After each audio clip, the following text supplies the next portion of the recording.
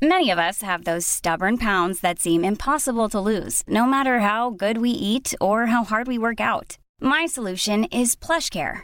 PlushCare is a leading telehealth provider with doctors who are there for you day and night to partner with you in your weight loss journey. They can prescribe FDA-approved weight loss medications like Wegovy and Zepbound for those who qualify. Plus, they accept most insurance plans. To get started, visit plushcare.com/weightloss. That's plushcare.com/weightloss. One size fits all seemed like a good idea for clothes. Nice dress. It's a t-shirt. Until you tried it on. Same goes for your healthcare. That's why United Healthcare offers a variety of flexible, budget-friendly coverage for medical, vision, dental, and more. So whether you're between jobs, coming off a parent's plan, or even missed open enrollment, you can find the plan that fits you best. Find out more about United Healthcare coverage at uh1.com. That's uh1.com. Välkommen Daniel Örtov. Tack så mycket. Kul att få vara här igen. Ja, jättekul att du är här. Ja, tack. Vill du dricka lite vatten? Jag tror det. Tack. I det här programmet är det jag som ställer frågorna och Daniel som svarar. Och det innebär att han får prata väldigt mycket medan jag sitter och dricker kaffe och har det gött.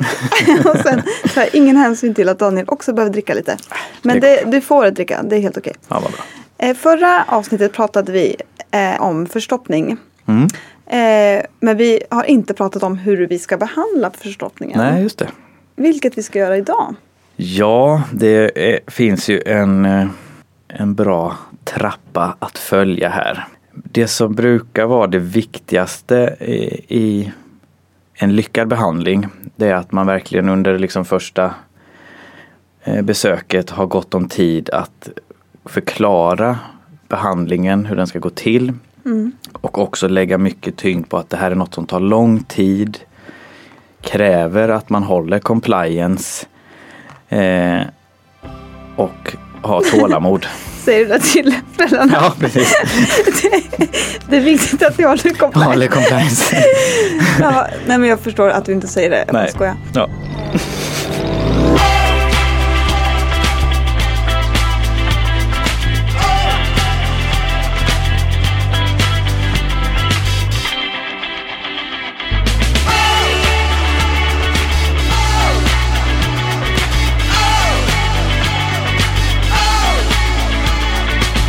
Men du, det tar lång tid. Det är så? Ja, alltså det är ju lite olika. Är det mer en akut påkommen förstoppning, då är det inte riktigt lika lång behandlingstid. Men framförallt om vi träffar på barnmottagningen är det ofta i princip en kronisk förstoppning vi har att göra med. Där just det, för ni har fått en remiss från oss på vårdcentralen. Ja, men precis. Ja. Och även innan de har kommit till oss, när man är i behandlingsskedet hos en vårdcentralsdoktor, så är det oftast något problem som har förelegat en längre tid. Och då är ju rektum i den här fasen att den är uttöjd. Det är i princip konstant avföring i där nere som har skapat den onda cirkeln, och de håller emot och då är liksom tarmen som sagt utspänd. Och när man väl får ordning på avföringen så att den är mjuk och passerar lätt, så är det inte som att tarmen direkt är superelastisk och drar sig tillbaka till sin normala form och kan hantera signalerna på samma sätt igen, utan den här återställningen tar tid. Just det. Och det är därav anledningen att man måste hålla ut, att tarmen måste få återhämta sig och på något sätt programmeras tillbaka till sin originalfunktion, kan man säga. Så målet med behandlingen är ju alltid då att normalisera den här tarmfunktionen och få liksom en smärtfri och regelbunden avföring. Det är ju någonting som primärt förhoppningsvis klaras av inom primärvård eller barnhälsovård. Och i första hand är det ofta en sjuksköterska eller BVC-sjuksköterska som tar första, eller som gör första behandlingsinitieringen och står för de första biten av uppföljning. Det absolut första som man ska prata om är sina toalettrutiner då. Man ska försöka gå åtminstone gärna 2 gånger på toa dagligen. Och med fördel göra det efter att man har ätit, för att då utnyttja den här gastrokoliska reflexen. man enkelt kan förklara att när kroppen känner att någonting kommer in så vill den också knuffa ut något annat. Och därför behöver man ofta gå på toa just efter man har ätit. Inkomster och utgifter. Ja, precis. Kan man förklara om det är någon... Kredit och debit. Någon kostymklädd förälder kan man ta ekonomitermer med fördel. Ja. Och här är det också precis som en orsak till att man får förstoppning kan vara stress och press när man ska gå på toa. Så ska det ju här vara raka motsatsen, att barnet ska få gå i lugn och ro. Den ska få god tid på sig att sitta där. Man ska inte tjata. Man ska inte upprepa att fråga hur går det där inne. Liksom, låt dem sitta i fred och försöka. Med fördel ha en fotpall för att liksom på så sätt komma upp med knäna och då lite enkelt förklara att man liksom rätar ut tarmen i den vinkeln och då underlättar ännu mer då avföringspassage. Och det här går ut på är att barnet ska lära sig att känna igen när det är dags och då gå på toa och inte hålla emot och liksom skapa den här onda cirkeln. Den andra viktiga faktorn som man tidigt ska jobba med är ju att försöka ha en bra fysisk aktivitetsnivå under dagen. Det är ju också ett problem i sig det här med öka stillasittande hos barn och vad det leder till. Och en del är ju det att de lättare blir förstoppade. Så att försöka hålla en viss nivå av normal fysisk aktivitet. Och sen egentligen då en väldigt viktig faktor i kombination med de här två andra är ju då kosten. Och för enkelt kan man säga att man ska äta regelbundet. Inte massa småätande utan försöka hålla jämna måltider med något enstaka mellanmål på förmiddag och eftermiddag. Gärna så varierad och allsidig kost som det går. Försöka att har man hamnat i förstoppningsproblematiken att försöka minska på mat som är stoppande som vanlig pasta, vitt bröd, men även banan och blåbär och ett rätt så vanligt som man ofta hör när man träffar de här patienterna att de dricker väldigt mycket mjölk. Istället försöka då öka mängden fiberrik kost som med mycket fullkorn, råa grönsaker är bra och en viss annan frukt och klassikerna är ju katrinplommon och päron som är bra. Det som är viktigt att tänka på här är också att öka på fibrerna mycket kräver också att man säkerställer ett bra vätskeintag av vatten. Just annars har det snarare motsatt effekt. Precis, för mycket fibrer utan till med vätska kan snarare ge en stoppande effekt. Daniel, du sitter ju på barnmottagningen och jag sitter ju på vårdcentralen. När tycker du att jag ska skicka patienter, barn med förstoppning till dig? Ofta är det ju så att vid en första kontakt, i alla fall hos de mindre barnen, när de söker för förstoppning så är det ofta på BVC man tar upp problemet. Och då är det ofta en sjuksköterska som börjar med handläggning och råd. Och sen ska ju och är ju den normala gången att blir det inte bra då så kopplar man in vårdcentralsdoktorn.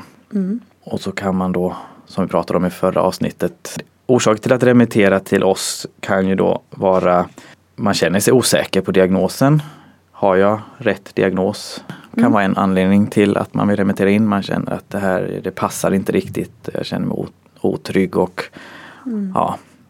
Eller om man har följt den liksom standardbehandlingstrappan som man ska göra inom primärvården men det fortfarande inte blir bra. Alltså ett svårbehandlat fall. Eller där man får någon form av misstanke om en bakomliggande sjukdom som man känner att det här måste utredas vidare inom barnkliniken. Till exempel celiaki, hypotyreos eller något sånt. Även till exempel om man har ett helammande spädbarn med tendens till avföringsproblematik, förstoppning, vilket är väldigt ovanligt. Då är det en anledning till att remittera in till oss. Om man har väldigt mycket eksem och kanske också kräkningsproblematik så man kan börja fundera på om det här är en komjölksproteinallergi.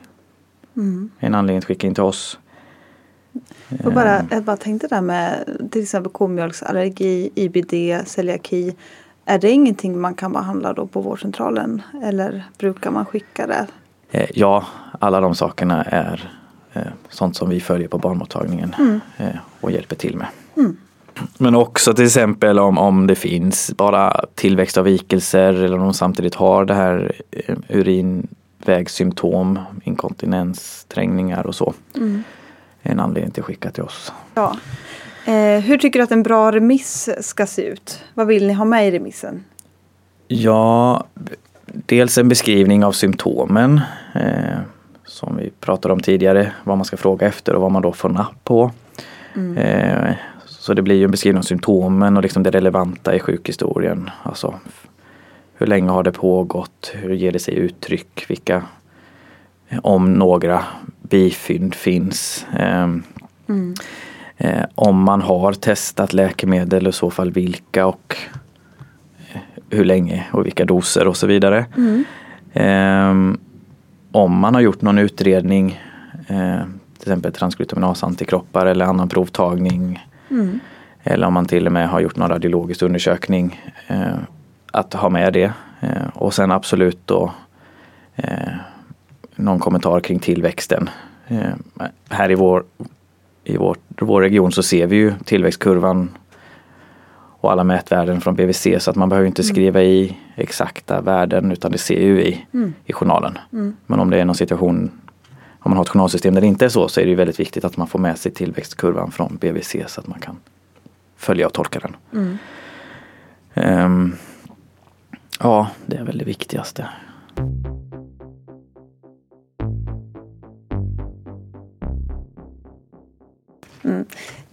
Då har vi gått igenom lite livsstilsfaktorer och lite kostråd.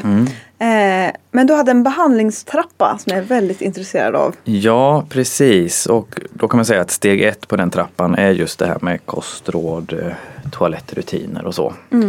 Men när inte det då riktigt räcker till så går man vidare till steg 2. Och då lägger man till ett mjukgörande tarmmedel helt enkelt. Och här brukar man ju då säga att det finns ju startdoser för alla dessa preparat som står i FASS och också vilka åldersindikationer de passar för. Men sen så styr man ju lite dosen efter behandlingsresultat.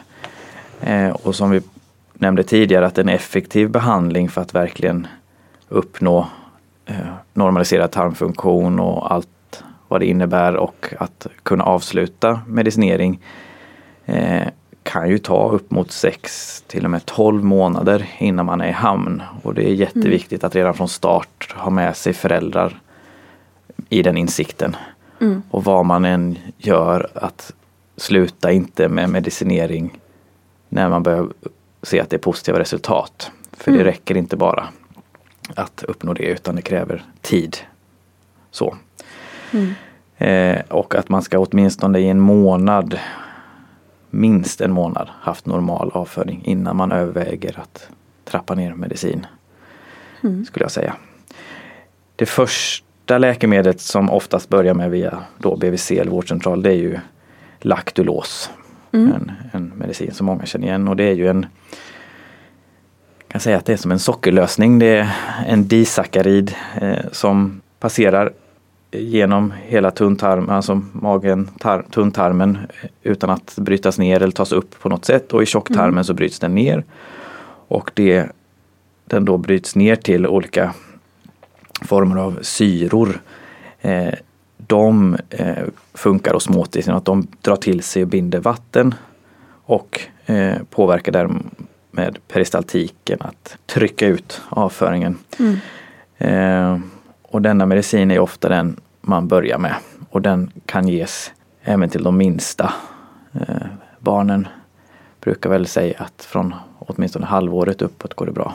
Vill man börja tidigare kanske man ska konsultera barndoktor. Om jag låter lite fnittrig du så här för att jag och Daniel har tagit om det här typ 20 gånger. För att av någon anledning tycker vi att det här är väldigt kul så vi bara skrattar.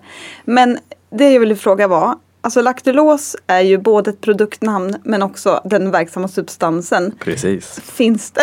Finns det några andra generika preparat som innehåller Lactulos? Ja, det finns ett som heter Dulfalac som är samma verksamma substans som laktulos. Det är det jag känner till. Just det, okej. Så det här var steg 2 i den här behandlingstrappan? Ja, och det finns ytterligare ett mjukgörande medel som man kan använda här som heter Importal, där den verksamma substansen är laktitol. Det är också en sån här disackarid. Den är ju då ett oralt pulver till skillnad från laktulos som var en oral lösning. Men de verkar ju ungefär på samma sätt då. Okej, så det här var då alltså osmotiskt aktiva laxeringsmedel som är tarmreglerande, mjukgörande. Precis, och den vanligaste biverkningen är ju att de får väldigt mycket gas och blir besvärade av det, barnen. Att de liksom känner av, de blir gasiga och oroliga. Att det trycker och spänner och gör lite ont, vilket gör svårt att hålla compliance. Hur länge ska man behandla med det här? Ja, men som sagt, man fortsätter så länge det behövs i princip. Ja. Det handlar om att ha tålamod, köra på och som sagt, alltså en månad efter att man har blivit bra. Liksom, då kan man börja fundera på att liksom trappa ut. Och det är också lite så här vad man är i förstoppningsprocessen. Kom man in tidigt och fick god effekt snabbt, då kanske tiden man behöver hålla kvar behandlingen kan vara lite kortare. Men där ofta vi blir inblandade, där det har hållit på länge, det har varit svårt att komma till rätta med det. Där är det viktigare med ett långsiktigt mål att hålla ut. Som standard tycker jag att man ska ha någon form av uppföljning inom en månad, 4-6 veckor, för att se hur det har gått. Och har det då inte liksom haft någon större märkbar effekt, då är det väl läge att överväga att höja dosen. Har det haft god effekt, men då fortsätter man med oförändrad dos ett litet tag till. Och skulle de nämna att det snarare är jättelöst och bara rinner ut, men då är det ju läge att sänka dosen. Men där ska man också vara noga med vid insättandet att de ska höra av sig tidigare såklart om det blir besvärande biverkningar eller alldeles för god effekt. Och lite beroende på vilken typ av förälder man har framför sig, hur liksom kompetenta man känner dem med och hur trygga de är, så kan man ju också ge instruktioner om dosjusteringar till dem så att de själva kan parera hemma. Så att de inte behöver få just att vi i sjukvården ska säga till dem att sänk med en milliliter eller en halv dospåse och sånt, utan att man kan ge dem instruktionerna. Vad brukar du säga då? Enkelt sätt till föräldrarna. Alltså, hur kan man själv reglera det där? Ja, men precis. Men om man tar då kanske ett förskolebarn som har förstoppning och som man sätter in på laktulos och kanske börjar med 10 milliliter som är den lägre dosen. Upplever de då att det inom rätt så kort tid blir väldigt, väldigt lös avföring snarare att det har väldigt god effekt, men då brukar jag säga sänk med 2 milliliter åt gången och se ifall liksom normaliseras. Har inte haft någon som helst effekt på 2-3 veckor, så brukar jag säga till dem att öka med 2,5 milliliter och fortsätt ytterligare till 2,5 om det fortfarande inte har haft effekt efter några veckor. Och sen är det massa biverkningar då får de bara höra av sig, för att då är det snarare läge att fundera på att byta än att dosjustera. Och laktulos tas ju med fördel på morgonen tillsammans med mat, och en av anledningarna där är ju att du vill ju inte få en laxerande effekt mitt i natten om du skulle ta det till kvällen till exempel. Many of us have those stubborn pounds that seem impossible to lose, no matter how good we eat or how hard we work out. My solution is PlushCare. PlushCare is a leading telehealth provider with doctors who are there for you day and night to partner with you in your weight loss journey. They can prescribe FDA-approved weight loss medications like Wegovy and Zepbound for those who qualify. Plus, they accept most insurance plans. To get started, visit plushcare.com/weightloss. That's plushcare.com/weightloss. A lot can happen in 3 years, like a chatbot may be your new best friend. But what won't change? Needing health insurance. United Healthcare Tri-Term Medical Plans, underwritten by Golden Rule Insurance Company, offer flexible, budget-friendly coverage that lasts nearly 3 years in some states. Learn more at uh1.com. Quality sleep is essential. That's why the Sleep Number Smart Bed is designed for your ever-evolving sleep needs. Need a bed that's firmer or softer on either side? Helps you sleep at a comfortable temperature? Sleep Number Smart Beds let you individualize your comfort, so you sleep better together. J.D. Power ranks Sleep Number #1 in customer satisfaction with mattresses purchased in-store. And now, save 50% on the Sleep Number Limited Edition Smart Bed for a limited time. For J.D. Power 2023 award information, visit jdpower.com/awards. Only at a Sleep Number store or sleepnumber.com.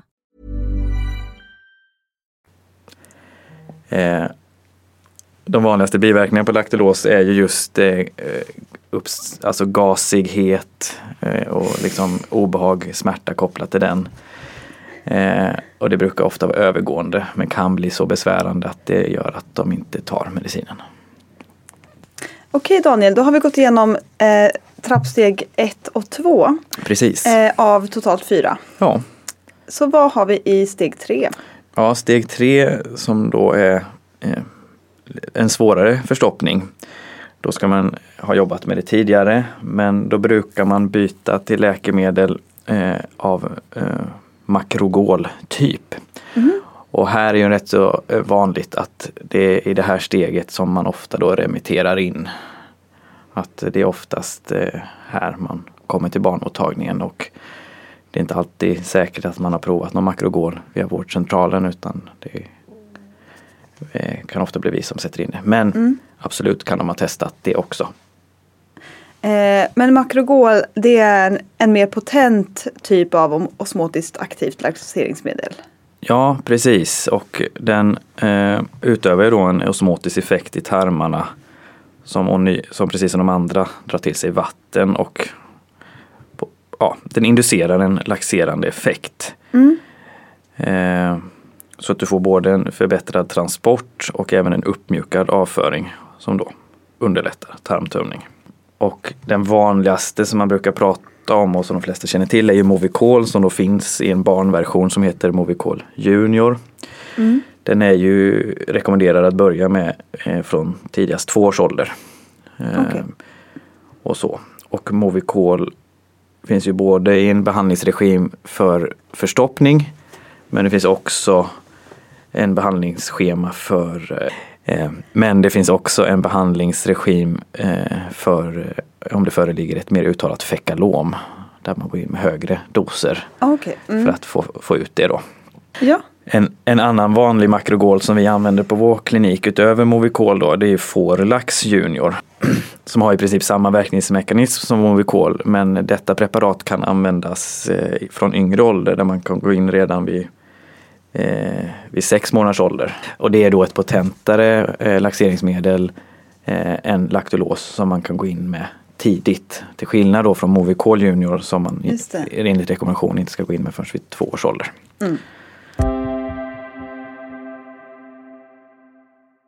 Ja, vilket steg är vi på nu då, Daniel? Ja, det är väl egentligen de här 3 stegen som är liksom standard för att få en regelbunden mjuk avföring. Men sen finns det ju, när man kanske är i en lite mer akut fas av sin förstoppning eller haft besvär väldigt länge, då finns det ju mer saker att ta till för att kanske lösa mer akuta besvären av förstoppningen.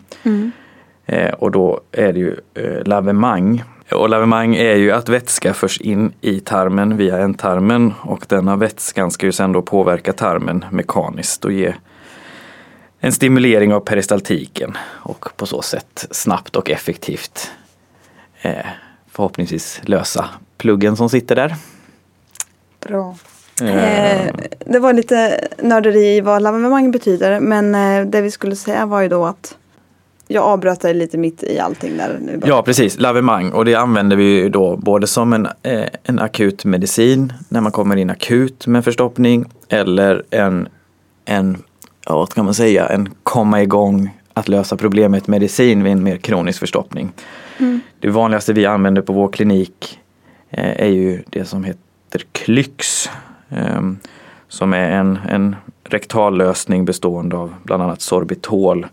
Och det den gör är ju att den har en effekt så att den mjukar upp den här väldigt hårda fekalieklumpen, den smörjer tarmslemhinnan och får också en väldigt effektiv utflöde inom rätt så kort tid. Man brukar ju säga att effekt uppnås inom 15 minuter, ibland ännu snabbare. Och det finns ju olika varianter av detta. Det finns det som heter Resulax, som är i princip samma ämne, minimala skillnader. Och så finns det som heter Microlax. Här brukar vi rekommendera Resulax, för den är i sin sammansättning snällare för tarmen och brukar inte ge så mycket besvär. Till exempel Microlax kan vara mer retande, och det kan även Klyx vara. Att det känns, till skillnad från att de blir jättebajsnödiga, så kan det också svida och göra lite ont.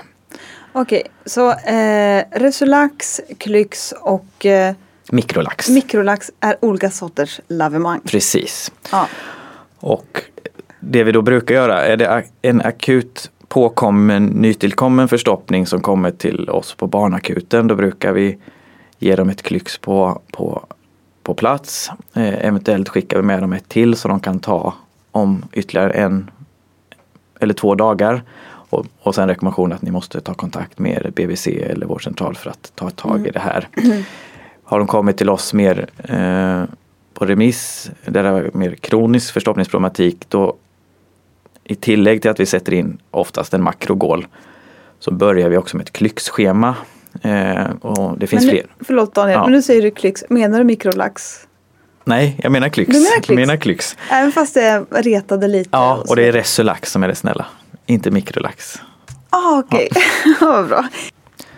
Och det innebär i princip att man tar ett Klyx varje dag i cirka 4-5 dagar.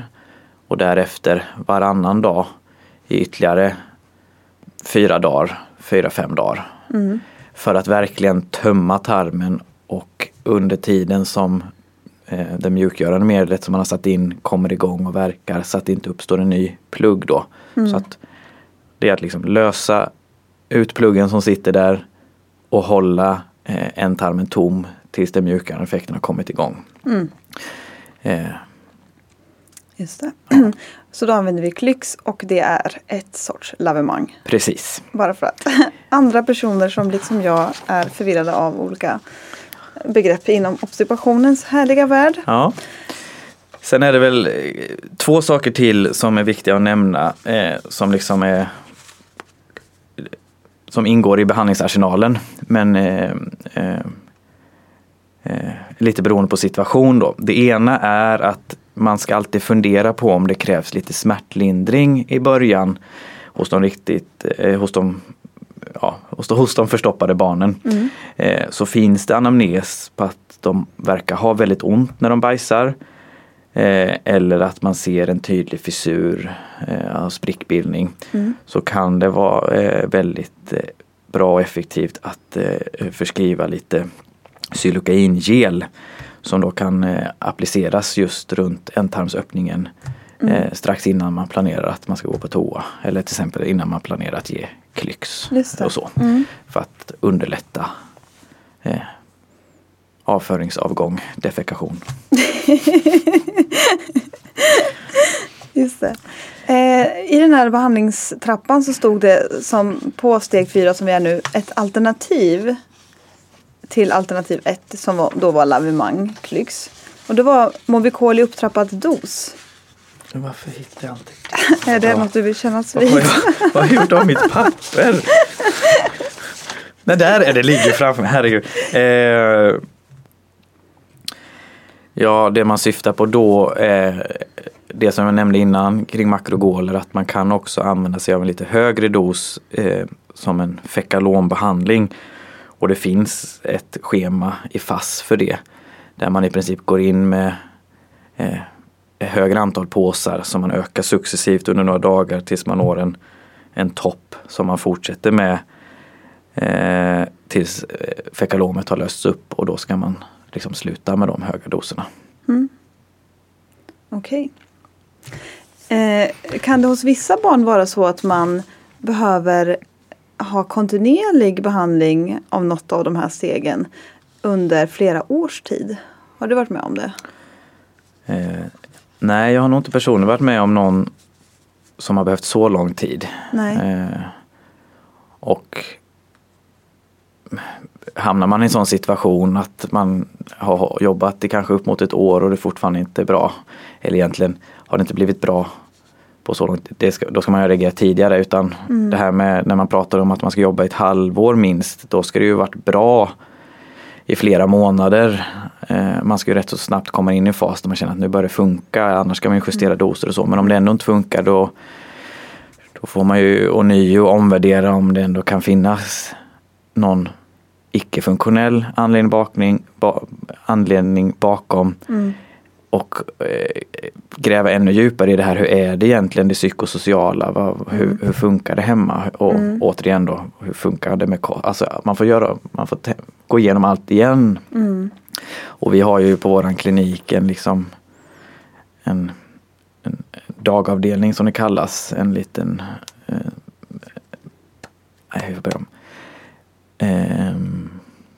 vad ska jag kalla det? En mottagning eller? Ja, vi har ju på våran klinik lite som en intermediär avdelning som kallas för dagavdelningen, som där komplicerade patienter av olika slag tas om hand, och där kan ju en förstoppning som inte följer mönstret hamna för att gå på en lite mer intensivare utredning eller behandling på plats till exempel. Det skulle man nämnt i början. Det kan du klippa in hur du vill. En viktig faktor som man alltid ska tänka på tidigt om medicinen inte hjälper. Man har varit tydlig i sina instruktioner. Man har gett instruktioner om doshöjning och pratat om allt det här viktiga. Det är ju att fundera kring compliance hos både föräldrar och barn. Att verkligen på något sätt verkligen säkerställa att de har förstått hur medicinen ska tas, att den ska tas regelbundet, och hela det här med vikten och regelbundna toalettvanor och allting. Det är ju den vanligaste förklaringen till att det inte blir bra i första hand. Det är ju bristande compliance. Just det. Jag hade något... Det kommer alltid där. Ja, förlåt. Jo, men jag har haft några sådana här när jag suttit på vårdcentral meddelande från... Man får ju mycket så här receptförnyelser. Och då har det varit en del barn som har fått... nu minns jag inte vad de har fått insatt från BVC. Men förmodligen har det varit något steg 1 i den här behandlingstrappan. Och typ laktolos. Steg 2. Ja, just det. Steg 1 var livsstil och kost. Okej, men steg 2. Och nu liksom kanske har det gått 2 år och behöver receptförnyelse. Men då tänker jag att då ska man ju då inte slentrianmässigt bara förnya det, utan då är det ju kanske man borde träffa det här barnet och se, eller ringa upp föräldrarna och se vad... Åtminstone kolla igenom om de har haft BVC-kontakt och man har diskuterat den här problematiken. Och man måste ju säkerställa att dels att medicinen har den önskade effekten och att man har gjort uttrappningsförsök och så att de inte bara står på det för att. Men det finns ju ibland så att det kan ju ibland vara så att man behöver det här under en längre period för att verkligen komma tillbaka. Hos det mindre barnet finns det absolut goda förutsättningar att tarmen kommer att komma tillbaka och liksom återställa sig. Till exempel får man den här uttalad förstoppningsproblematik i tonåren och i vuxen ålder, då kommer man sannolikt ha en förstoppningsbenägenhet resten av livet.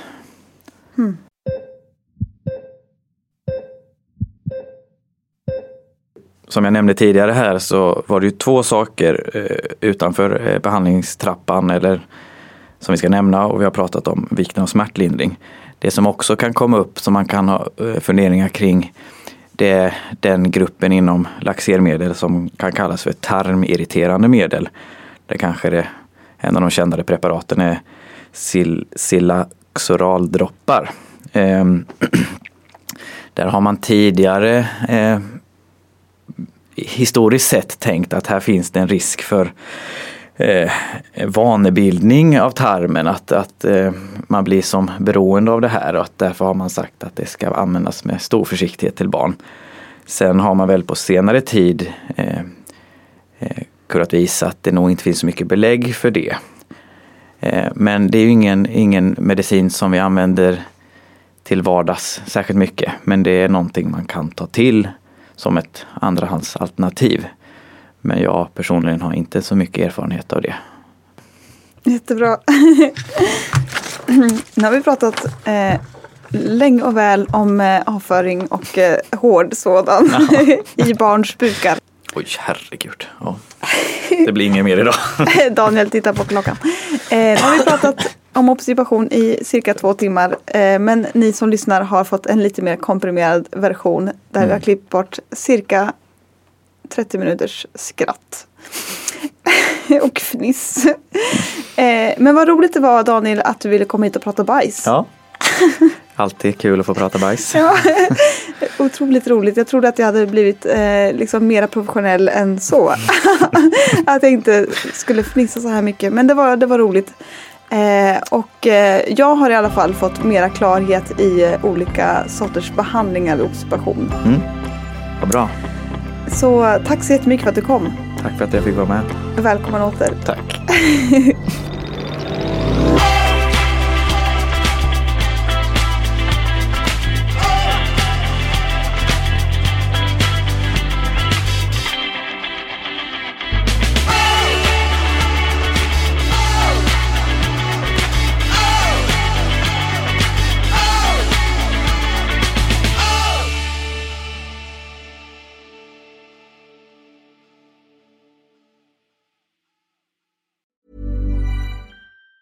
Even on a budget, quality is non-negotiable. That's why Quince is the place to score high-end essentials at 50 to 80% less than similar brands. Get your hands on buttery soft cashmere sweaters from just $60, Italian leather jackets, and so much more.